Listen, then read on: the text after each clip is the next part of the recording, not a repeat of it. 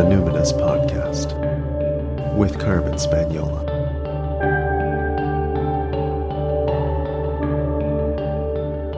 Hi there, and welcome to the Numinous Podcast, where we have interesting conversations with everyday folks about the mystery of life. I'm your host, Carmen Spaniola, joining you from the lands of the Lekwungen-speaking peoples.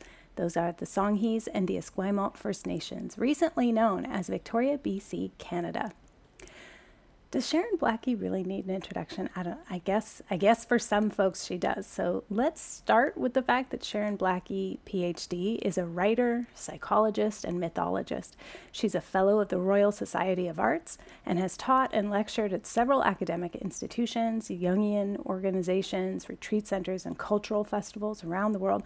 Some of her work, particularly her two previous books, If Women Rose Rooted and The Enchanted Life, are considered by many to be among the classic psycho-spiritual and mythic texts of our age. They would sit comfortably on the shelf alongside other greats such as Clarissa Pinkola Estes and Jean Shinoda Bolen. In her most recent book, Haggitude, Reimagining the Second Half of Life, Sharon explores the inner life of women over 50 and women who've experienced menopause and invites us to challenge belief systems and rewrite the elder years as a time of great flowering. Her highly acclaimed books and courses are focused on the development of the mythic imagination.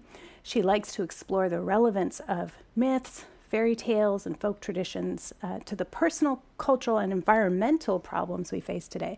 I've spent a year in a couple of her courses. One was, it was like a year of Celtic studies, and another one was one of her signature programs, the Mythic Life. So if you're someone who really likes to ground your spiritual practice in a beefy academic paper, I would definitely recommend Dr. Blackie's offerings. They're very rich in research, balanced with storytelling and a side dose of astrology. They're super great. I'm honored to welcome to the show Dr. Sharon Blackie. So Sharon, what identities do you lead with? You know, I don't really do much in the way of identity labels. I don't know why that is. I don't have a problem with anybody else doing it, but it's not really my thing. So I guess if I were introducing myself professionally, I'd say that I was a writer or a psychologist or a mythologist. But beyond that, I don't really like to confine possibilities. Does that make sense? Yes, absolutely. I would say 10% of my guests say that question doesn't land for me. Or Well, I'm that's not the delighted way to I hear move it. through the world. It's Yeah. not just me. No, That's great. not just you. So, in your book, Haggitude, you do touch on many, many different myths. But in your view, why are there so few myths or really any rites of passage for women who might want to outwardly mark the transition from this threshold to elderhood? We do that for adolescents, but there's not much for older women. Why do you think that is?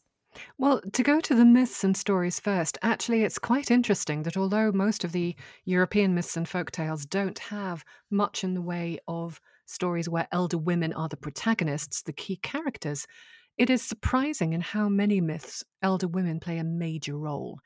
And quite a variety of different roles. So in the book, I talk about these different kinds of characters, the tricksters, the truth tellers, the wise women, the dangerous old women, the fairy godmothers and mentors, and the women who weave the world into being. So there are some very powerful old women in the myths, but somehow that hasn't translated through into society and into certainly our modern day culture. And I think the problem is that older women are really seen by the overculture as terribly inconvenient when we have stopped being useful in terms of, providing a beautiful thing to look at, or when we've stopped being fertile. The theory is that we don't have anything to contribute anymore.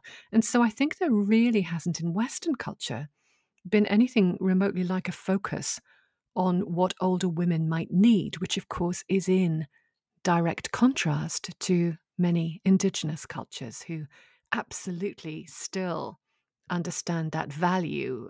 It's no longer just a set of stories for them. It's actually a way of being in the world. Mm-hmm. You mentioned in the book one of my favorite, very sort of background character when we think about the study of myth, and that's Bao Bo. I'm not sure if I'm saying that right, but the woman who flashes her genitals at Demeter, and over the equinox, I was leading some journey work and a ritual honoring the Eleusinian mysteries. And somebody said, I've never heard of this old woman who's, tricksterish and flashing her genitals and making Demeter laugh. And why do you think that is? Or how do we find more? And I said, Jean Shinoda Boland spoke quite a bit about her in one of her books, but I think society just literally doesn't know what to do with a body old woman. And so it's wonderful to see her make an appearance in your book. And I was also struck by how much you talk about fire. You talked about the chaos and the fire and the incandescence of menopause. And there's a wonderful line where you say, righteous wrath is the province of old women. Can you share a bit more about the incandescence of menopause that you experienced? I can, but first of all, I just want to come back to Baobab because she is very similar to a very wonderful character. Well, not really a character, actually, a kind of a character in stone rather than in story in the Celtic lands called the Sheila na gig. And the Sheila na gig was an old woman who ends up in stone carvings, actually on the walls of churches. And she is there displaying her genitals for all the world to see. It's quite remarkable that you do find these old women in that particular context on Christian churches. So there was clearly a thing, I would say, in the ancient world beyond just Greece and the Demeter story where that was par for the course. It was completely acceptable. So I think, she has cognates. It's not just her. So that's a really interesting point. When it comes to rage, pretty much every woman, not every woman, but pretty much every woman that I speak to, when they talk about their experience of menopause, talks about rage and how it seems to come out of nowhere and they don't really know what to do with it. And I think that is because almost all of us, certainly at my age, have grown up with the idea that women's rage is completely unacceptable, very ugly, that we are supposed to be nice, nice, nice, no matter what age we are. And I do sometimes think that menopause kind of literally, you think of the hot flushes and all, literally burns away the boundaries that have kept us together and obedient up until then. And one of the first things to bolt past the gates that have been opened is our anger, because we haven't been allowed to express it. And I think that anger for a lot of women is just a real rage at the ways in which we still are not allowed voices or visibility on our own terms. So to me, that rage is natural. I think it's a pity that we don't talk about it nearly enough. And I'm always interested by the fact that, again, if we go back to Greek mythology, righteous rage was the province of three old women, the Furies. Now, they're often portrayed as just like, randomly cross, kind of going out and just like, dealing out bits of vengeance here and there with anybody they don't like. But actually, it wasn't that at all. They were very much part of what kept the world in balance, because what they did is that they raged against injustice and, various cultural no-nos, anything from killing a parent to disrespecting a parent. But they always gave the person that they pursued, who had committed the dread deed, the chance to atone. And I really, really like that it was okay in our ancient European myths for old women to be angry. But what they had done is that they had taken that kind of often very unfocused rage that we find ourselves feeling at menopause, and they had transformed it into something that was useful. And I think we have to feel the rage. We've been told too often in our lives that we mustn't feel the rage. I think we have to feel it and to own it. But ultimately, I think it's really important to be able to transform it so that we put it into something that serves us or the world or whatever it might be. So I'm thinking now, again, more cross-culturally, and I don't know this tradition very well, but in Tibetan myths of the wild dakinis who would weep and laugh at the injustices or at the perpetrators of injustice of the world. And so they would be weeping that anyone would listen or follow that or obey, and they would be laughing at, the whoever was the oppressor, saying, you're so ridiculous. And then they would consume the poison of the community and transmute it into medicine. And I've always envisioned them as kind of like these young or like, middle-aged women, but I bet they were elders now that I think about it. It's like that would make way more sense. It And would it's make like, more sense. That's a lovely idea, though, a lovely story. I didn't know about them. yeah. So in the first part of your book, you offered this like overarching theme of 3 key archetypes of the elder woman. There's the alchemist, the medial woman, and the witch. And those 3 sort of seemed to go together. Would you describe those and why you feel that those ones were the important ones to lead with in your book? Well, they were really the archetypes I think that are up there for us during menopause, as opposed to later in elderhood. And I do see menopause very much as an alchemical process. So, that concept in old alchemy of being in the crucible and being burnt so that everything that is superfluous and unnecessary and that doesn't serve you is stripped away. And it seems to me that that is absolutely what menopause is about. So the alchemist, when we think of alchemists, most of us would think of those images from medieval times of the old man with a beard, very serious looking, really smart robes in a laboratory with all kinds of arcane contraptions about him. But actually, some of the best known early alchemists were women. And some of them were the forerunners of what today we would call chemists and invented major apparatuses that are used in laboratories like the alembic, So I think we have to revisit that image that we have of the alchemist as an old man. Mm-hmm. And it seems to me that at some point in menopause, we are the substance on which the alchemy is being perpetrated. But at some point, as we move out of it, we become the alchemist. We become agents of transformation, not just our own transformation, but potentially the transformation of the world. So I think for any woman who goes through menopause, the alchemist is a relevant archetype. Mm. The medial woman is an interesting one, and this was a phrase that was coined by Toni Wolff, who was a Jungian analyst who was Jung's student and also Jung's lover. And she talked about what she thought were the 4 key important female archetypes. Now, I'm sure that today, there are people who would say that there might be 4 more, but anyway, that was what she thought. And there was the mother, there was the Amazon, the Hetaira, which is kind of a muse character. All of which, so these 3 tend to be defined by their relationship to other people. Obviously, the mother to her children, the muse by the person that she's musing, and the Amazon by kind of setting herself up as a kind of feminine alternative to male power. But the 4th one is an archetype called the medial woman.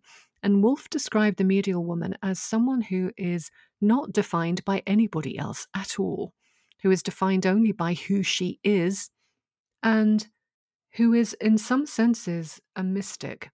And the medial woman is this kind of searcher, the seeker in us, the one who on the threshold of the second half of life begins to look inwards rather than outwards and ask questions like, what is this for? What am I doing here? What am I going to do for the remaining decades of my life?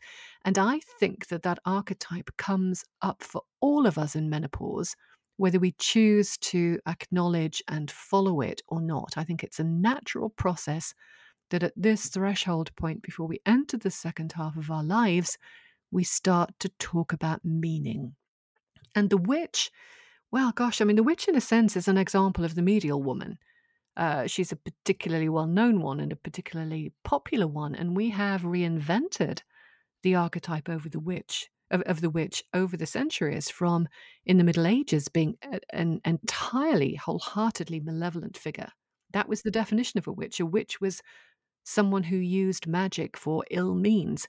And we've kind of reinvented that archetype. So now we associate it with, green, with nature, with the wisdom of embodiment and all of those wonderful things, which I think are so important and are calling so many women today. Mm-hmm, mm-hmm. So I wonder, we've been talking about menopause, and listeners of the podcast have been listening to me and guests talk about menopause for the last 6 or 7 episodes, and talk about the archetype of witch and whether or not we identify with that. So I think just to kind of bring listeners up to speed here, I'm 47. I'm perimenopausal. I've only talked maybe a little bit about erratic cycles. I haven't had hot flashes and things, but maybe we should actually just ground the listeners a little bit in just a little bit of your experience of menopause. Could you just share a little bit of what it was like for you? Yeah, well, I had a sudden entry into menopause, which probably wouldn't have been typical, in that I had endometriosis quite severely for a number of years. And the only thing that would control the pain was to be on the contraceptive pill, which normalized my cycles. And I'd always said that when I was 50, I would come off the pill because, the evidence is very clear that the risks increase quite dramatically in any kind of hormonal replacement as you grow older, and particularly over 50. So at 50, I thought, right, that's it. I'm going to come off the pill and I'm going to manage the pain, somehow or other. And I never had another period. Now, a lot of women say, well, you didn't do menopause properly. And I did. I mean, menopause is not just about period stopping.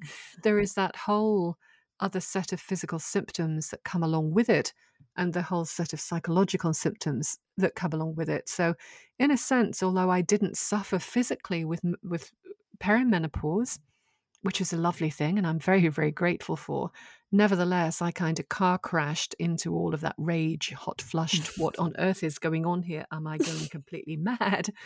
Kind of thing that happens when menopause comes on suddenly. And this of course happens, it must be acknowledged, to a lot of very much younger women who find themselves going into menopause as a result of chemotherapy for things like breast cancer. And, again, that's a bit of a car crash. It's very, very sudden. So it's a different set of challenges, but really I don't think it's different in essence. So whatever you don't suffer in terms of physical symptoms, you nevertheless have that whole sense of your entire life being turned on its head and, shaken and stirred, and you have no idea what is going to emerge from it. So that really would have been my focus. The rage, the hot flushes, the sense that everything, as you said earlier, was about fire. That fire was, of all of the elements. I love water. I came to terms with air. I love earth, but fire always frightened me. And I don't really know why. I think it might have been that sense of it when I was a child. My father was a violent character, and I think I probably associated fire with, with that kind of irrational kind of anger or fury. And I was never sure how to handle fire because, again, it wasn't permitted. But menopause was very much for me about, I dreamt of fire. I dreamt of dragons. I dreamt of women walking out of volcanoes. It was just a really strong lesson on how to manage fire. And the image that worked for me, we're back again to the alchemist. The image that worked for me was the image of the crucible, where fire is used in a controlled and very powerful fashion to strip away everything that isn't needed. And I could relate to that. The potency of that is very inspiring. I'm feeling chills. I'm excited about it. As someone who I move through the world and express with a lot of fire, and the ability to contain and regulate and not necessarily control, but channel it has been the work of the last few years. I'm sure people are Okay. happy I've been doing the work before I get into this period of my life. Well, But yeah, that but isn't potency that is exciting. amazing? Yeah, to be able to do that, because I think part of the problems that women face, in fact, all of the problems that women face during menopause, is we don't have these conversations and nobody is prepped for it. And even today, in the UK, there are many, many, many more conversations around menopause. It's all of a sudden, it's kind of like, the fashion. But all of those conversations are in the context of holding on to youth and beauty, what the culture thinks of as beauty, as long as you possibly can and not letting it slip away. Whereas really we should be talking about finding ways to really use the transformations for the better. Hmm. I think so. In my circles, and partially because I lead wilderness quests for women, and so we talk about being in the winter time of our lives as being the time of the giveaway, where you're thinking about the spiritual lessons that you're hoping will be legacy pieces in your community. You are looking back on your life and thinking, what do I have to contribute, etc. And I know some of my clients and quest participants who are around the age of like 60 and older have sometimes felt a bit conflicted about that because they've spent their entire lives tending and giving. And if I may say, this is, the boomer generation that like truly have not really reaped the benefits of the empowerment movement in some ways. Some of these, women who started working as nurses when they were 20 and then like literally did that for the bulk of their years. And so now in retirement, they're like, I don't want to keep giving back. And Mhm. so you talk about legacy quite deeply in the book, and there seem to be many paths for that. So how might you counsel a woman who's spent their whole life tending to others who may feel resistant to the idea that the role of the elder is to give back? Well, that's a really good question, a bit of a complicated one. I'll try and make it brief. So I've worked a lot with the idea of calling. And, this springs originally from the ancient Greek philosophy of Plato and pre-Platonic cosmology, which is the idea that every soul comes into this world with a particular, let's call it a gift, it's not just a gift, it's a particular unique way of being human in the world. It's like being a particular flower in the midst of many flowers in a flower garden. You are that flower, and not another flower. And only you can be that flower. And if you weren't that flower, then somehow the garden would be lacking. So that's how I see calling. I do believe, I do subscribe to that every one of us has something to be, to show in the world. I think during the first half of our lives, yes, whether we are mothers or not, we do tend as women to be caretakers for all kinds, whether it be a partner, whether it be children, whether whatever it comes to be. I think that's how we are defined in the culture. I think that in the second half of life, our calling, to reflect our calling, is the most important thing of all, whatever it might be, whatever that unique way of being human that we have is. It is our job at this time of life to really let it shine. And that can take various forms. But I've always thought that there are two aspects of calling. One is that it is about a gift, a way of being that enhances the world. Without that particular flower, the world would be a sadder place, a less beautiful place. But it is also about our own growth as a soul.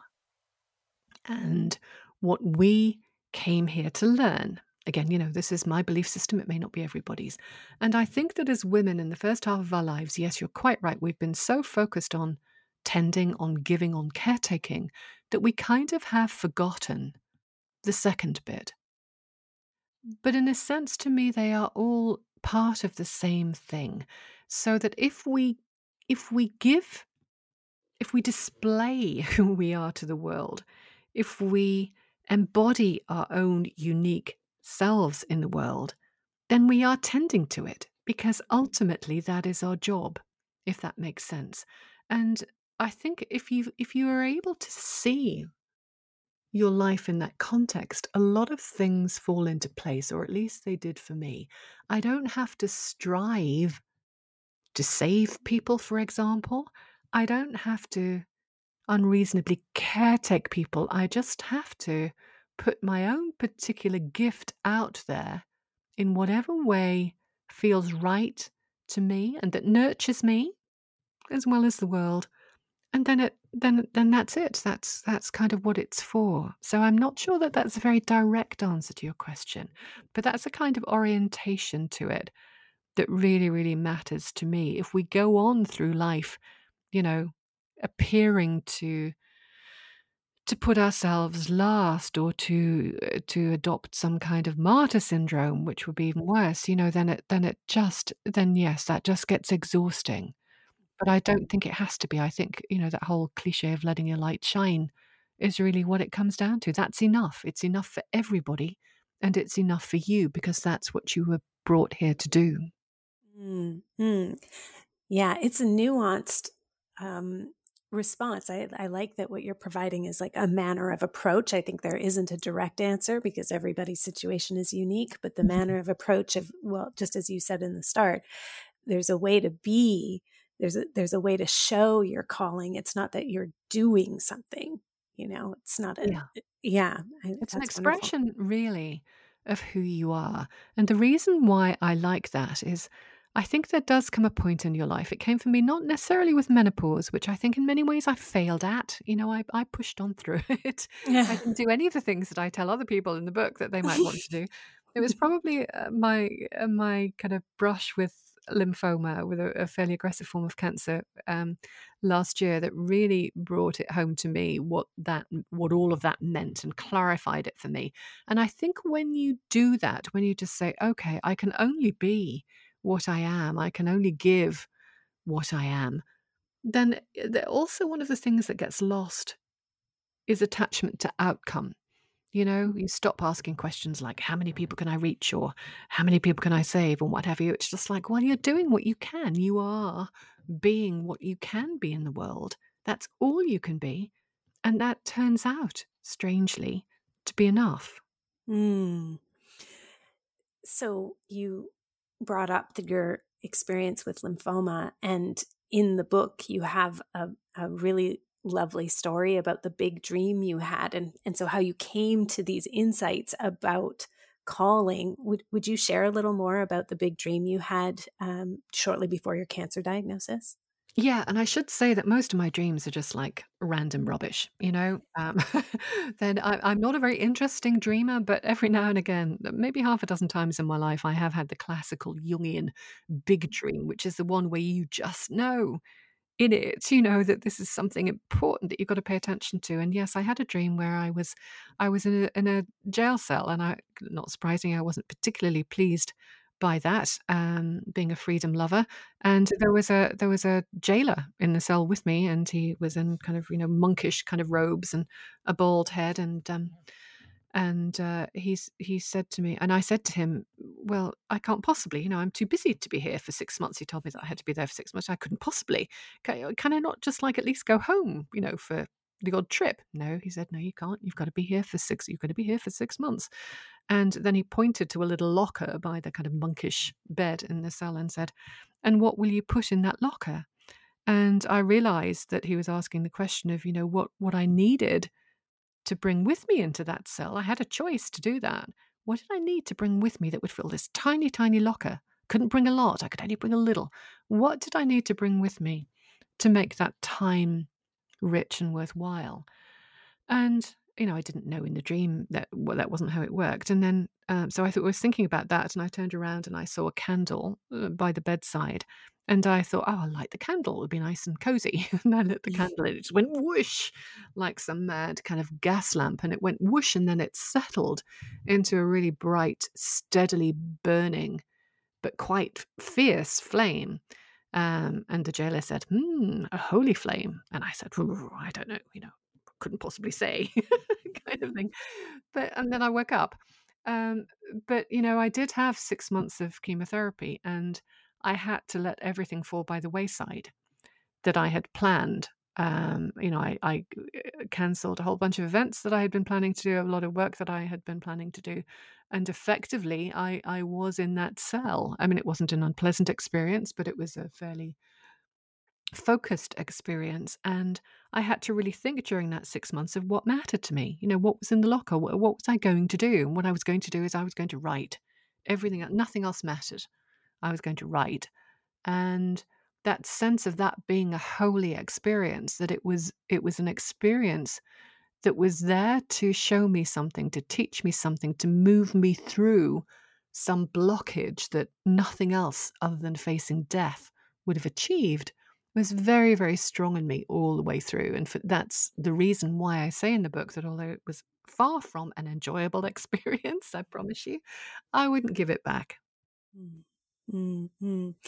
Would you say one of you, so in the book you say you emerged burning with new insights on the other side of your experience with cancer? Was part of it then, it sort of sounds like you're saying that there was something about writing that sort of intensified. Was that more about the message that you needed to put out in the world, or was that more about your calling? I think probably my calling, and so my tendency really throughout life, and certainly throughout menopause, when I ought to have known better, but frankly didn't, was just to like do everything because the world needed saving or Yes. something. I couldn't possibly stop. The world will fall apart without me. It's ridiculous when you think about it. But I was one of these people that just I just kept on going on, and I didn't stop. And so I was not tending myself at all, or listening to myself, or listening to the world, or engaging as much as I ought to have done. And I really did feel that that experience was intended to just bring me up short, so that is what I did. And I've always had a little bit of a conflict, I suppose, in my life, in that, I love teaching, and teaching is important. Talking to people is important. You can see the transformation before your eyes, but I find visibility like that very tiring. It's not really me. I don't like that. It's not adulation, that would be foolish. I'm not a rock star, but I don't like that kind of intense focus on me and who I am. And the character that I've always related to ever since I was a small child is the old woman in the woods who's hidden. She can be found, but she's hidden. She doesn't need to sell her wares or market herself on the web. She is found and has the wisdom when people need her. And I've always kind of struggled between, on the one hand, I need to be out there doing this stuff. On the other hand, I just really want to go into the woods and be a hermit. And I think what that taught me is maybe it's shifted a little bit. Maybe the writing, the kind of hermetic probably, um, withdrawing from kind of public view, not entirely, but a little bit, is where I really need to do it. And I don't need anymore to do all of that teaching that I find so intensely satisfying, but so intensely draining at the same time. Mm, good lessons. It's relatable content. So, related to the role of writer, then in the book, you make a point to highlight the role of the cultural creative, this role for menopausal women. And as I mentioned, we've been talking about menopause, but also intergenerational sharing, or the lack of intergenerational sharing. That's a conversation we've been having on the show for a few episodes. Mhm. And then more recently, after the autumn equinox, we've turned our attention to the dark half of the year as this time to dream and also embrace our creativity and let things incubate and sort of, as you're saying, like go into the woods or your inner cabin inside. And you weave in your book these two themes together quite beautifully. There's a line you write that thriving in the heart of the creative fire is often presumed to be largely the province of the young, or of at least of people in their prime. So for those folks who would call themselves late bloomers, and we're entering this dream time, or this time of maybe turning inwards, where maybe hearing your calling is a bit easier, could you share what does creativity mean to you, especially in the context of late bloomings? I think we have been taught most of us, not all of us, but I think most of us have been taught to see creativity as stuff that we do as, as a profession. So if you're an artist who gets paid in exhibitions, or if you're a writer who gets published and sells books, or if you're a weaver, who is making product. Um, and I think it's important, particularly when we're older, but not just when we're older, actually all through life, to see creativity slightly differently. I mean, creativity is an energy that brings something new into being. It doesn't have to be concrete like a painting or a book or a weaving.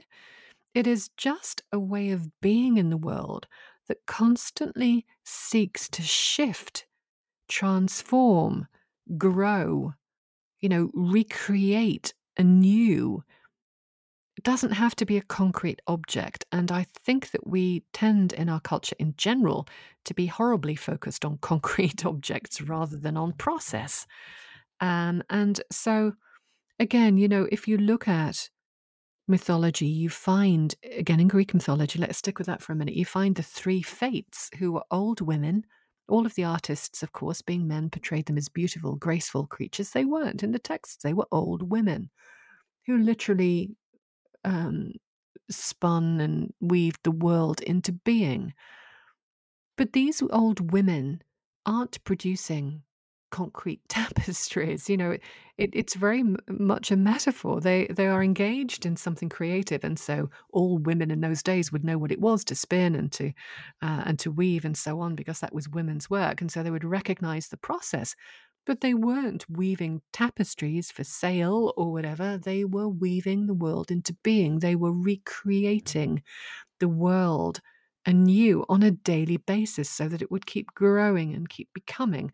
And so to me, creativity is that art of never standing still. It's kind of the opposite of stasis, I suppose, where you see something that can be transformed, you see something that can be grown, something that can be shifted, something that can make the world in whatever way, if you'll forgive the cliche, a better place. And I think all of us can do that. When we're younger as women, the focus, whether we choose to go there or not, or whether we're able to go there or not, is very much on creating physical life, on pregnancy, on motherhood, on having babies. And for many of us who don't make that choice, or don't unfortunately have that choice, we are already kind of turning our attention to other ways of creating, of other ways of bringing new things into being in the world. But I think for all of us, whether we've been mothers or not, at this stage in our lives, even mothers, it's like the creative energy now is turning inwards. You can't produce physical life anymore. What are you going to do with that life, creative energy? And so I think really it is a question of shifting the discussion of creativity. And yes, we also tend to see creativity as a very outward, kind of willful, energetic, action-oriented way of being in the world. We're producing. And gosh, these days, don't we just love to produce? Whereas I see it very much as a kind of incubation. And so all my best work, all my best writing comes in this half of the year. I couldn't write a book at midsummer under any circumstances. So I think the two are kind of tied, but it is very much tied into that way of looking at creativity in a wider fashion, I guess. Mm-hmm. In the book, you also mentioned some indigenous cultures who recognize menopause as like keeping the fire or keeping the creativity for yourself now. Like you're not releasing your creativity every month in some kind of flow. And so it's a time of creating the self. And I think that's going to be really inspiring for a lot of folks. I appreciate you bringing up being child-free. And I have a number of clients, and we've had conversations like this in my Numinous network about the dearth of rites of passage for women who are child-free. And in the book you write, women who never become mothers run the risk of perpetually remaining daughters. I just found that line very arresting. And that the risk is that one never claims or learns one's own authority. So how do you find your own authority then? I think that's a very individual answer. There would be a very individual answer to that question for each of us. I do, my closest, oldest friend also does not have children, in her case, not by choice. And we both have this sense, particularly when we faced our mothers, who were very strong characters in very different ways, that we weren't adults yet. We weren't allowed to be adults because we hadn't done what they had done. We hadn't produced children. We hadn't brought them up. We weren't properly grown up. We hadn't had to make all of those kind of decisions. And both of us, it came out of a kind of random discussion when we were both in our late 50s. It's just like, yes, I feel that too. Just that sense of, in a culture which really values the mother archetype, and indeed the grandmother archetype, you don't have any validity if you haven't been there. And in fact, this whole question is going to be the subject of my next book. How as a daughter do you turn into an adult? How do you gain that inner authority, which can come with having children and with having to care for and having responsibility for another life? If you don't have that, how can you own that? How can you create that sense of authority and adultness in your own life? For me, so I do think that is very, very different for each of us. For me, it was very much about working with my relationship with my own mother, and that was a very complex relationship. She was an alcoholic during my teens, which was not fun. And, I had a lot of resentment, and not surprisingly, I'm quite happy to own that. I think it was appropriate to be angry at my mother. But there is a point where you have to be able to step back and just say, okay, she was these things. She failed in these ways. I am different things. I fail in other ways, and I succeed in other ways, as she succeeded in many ways. And it's about expanding our concept of what it is to be a grown-up, and not, as the culture really so often does, tying it into the production of children and our fertility. There are other ways to be fertile, other ways to be creative, other ways to be grown up. And again, we don't have the conversations about it. It's one of those things that is taken for granted. The mothers and the grandmothers of the grown-ups.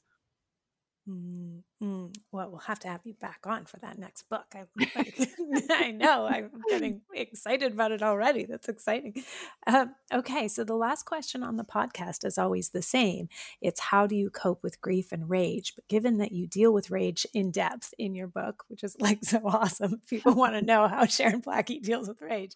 It's a great book. I'm quite well behaved, I have to say.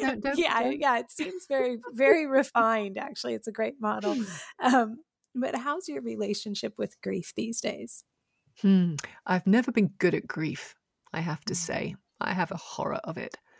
I never had, for example, if we bring it down to the purely personal, I never had anybody very close to me who died until my mother died about a year ago. My father and I were not close.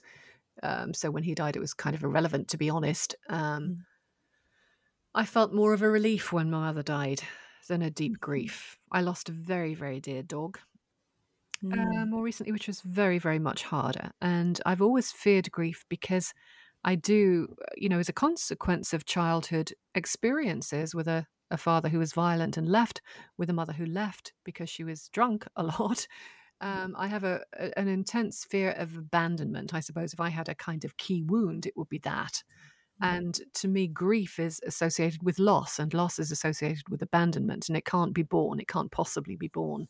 So I think for me, the coming to terms with death as a creature, an energy, a being, I don't know how you would, want yourself to think of death, that had to be befriended, that a way of being in the world or not being in the world that had to be accepted, all tied up with that lymphoma journey, was a key thing for me. But the thing that mattered more than anything in dealing with grief, particularly in a climate sense, in the state of the world kind of sense, comes back to this concept of calling. And finally, believing that I am absolutely in the full flowering of my calling. That I'm not resisting it anymore. I don't think I have to be all things to all people. I just do my stuff, And as I said earlier, when all you can do in the world is be yourself and demonstrate your own flowering in that garden, you really do lose attachment to outcome. And I don't mean by that you stop caring about the state of the world, but you recognize that this is what you are here for. This is your gift to the world. And if you do that properly and wholeheartedly, it is all you can do, and it is enough. And I want to stress, I do not mean that in any complacent way. So I found that since I really did believe, not that I'm doing everything perfectly, I don't want this in any way to sound self-satisfied, but that I know I'm on that track now. I've left a lot of things behind. They were burnt away, either through menopause or through the experience of almost dying with lymphoma. I'm on that track now, and that is enough. So the grief around the world is there, but I can't do anything about it other than be what I am. And so that does help it. Well, thank you so much for sharing what you are and who you are with the world through your words. Thank you for following your calling. Thanks for being on the show. Thank you so much, Carmen. I really enjoyed the conversation. Haggitude is now available in stores, and I'm telling you, this will be a highly recommended book, one that will be shared and passed along. It would be an especially great gift for any woman who's actually looking forward to aging and menopause. So like my hand's right up here. I would love to receive this book. I know a lot of women really dread menopause, but whether you're embracing this time or not, I know most women, everyone I've spoken with, wishes there was more conversation about it. So here it is, a book about the spiritual purpose and the developmental tasks of menopause. Thank you, Sharon Blackie. And thank you for listening today, my friends, especially to my listeners in Wales. Listener shout out to all of you there. Thank you for being with us today. Now, as we're turning towards the dark time of year, you want to know something that's become a winter ritual for me?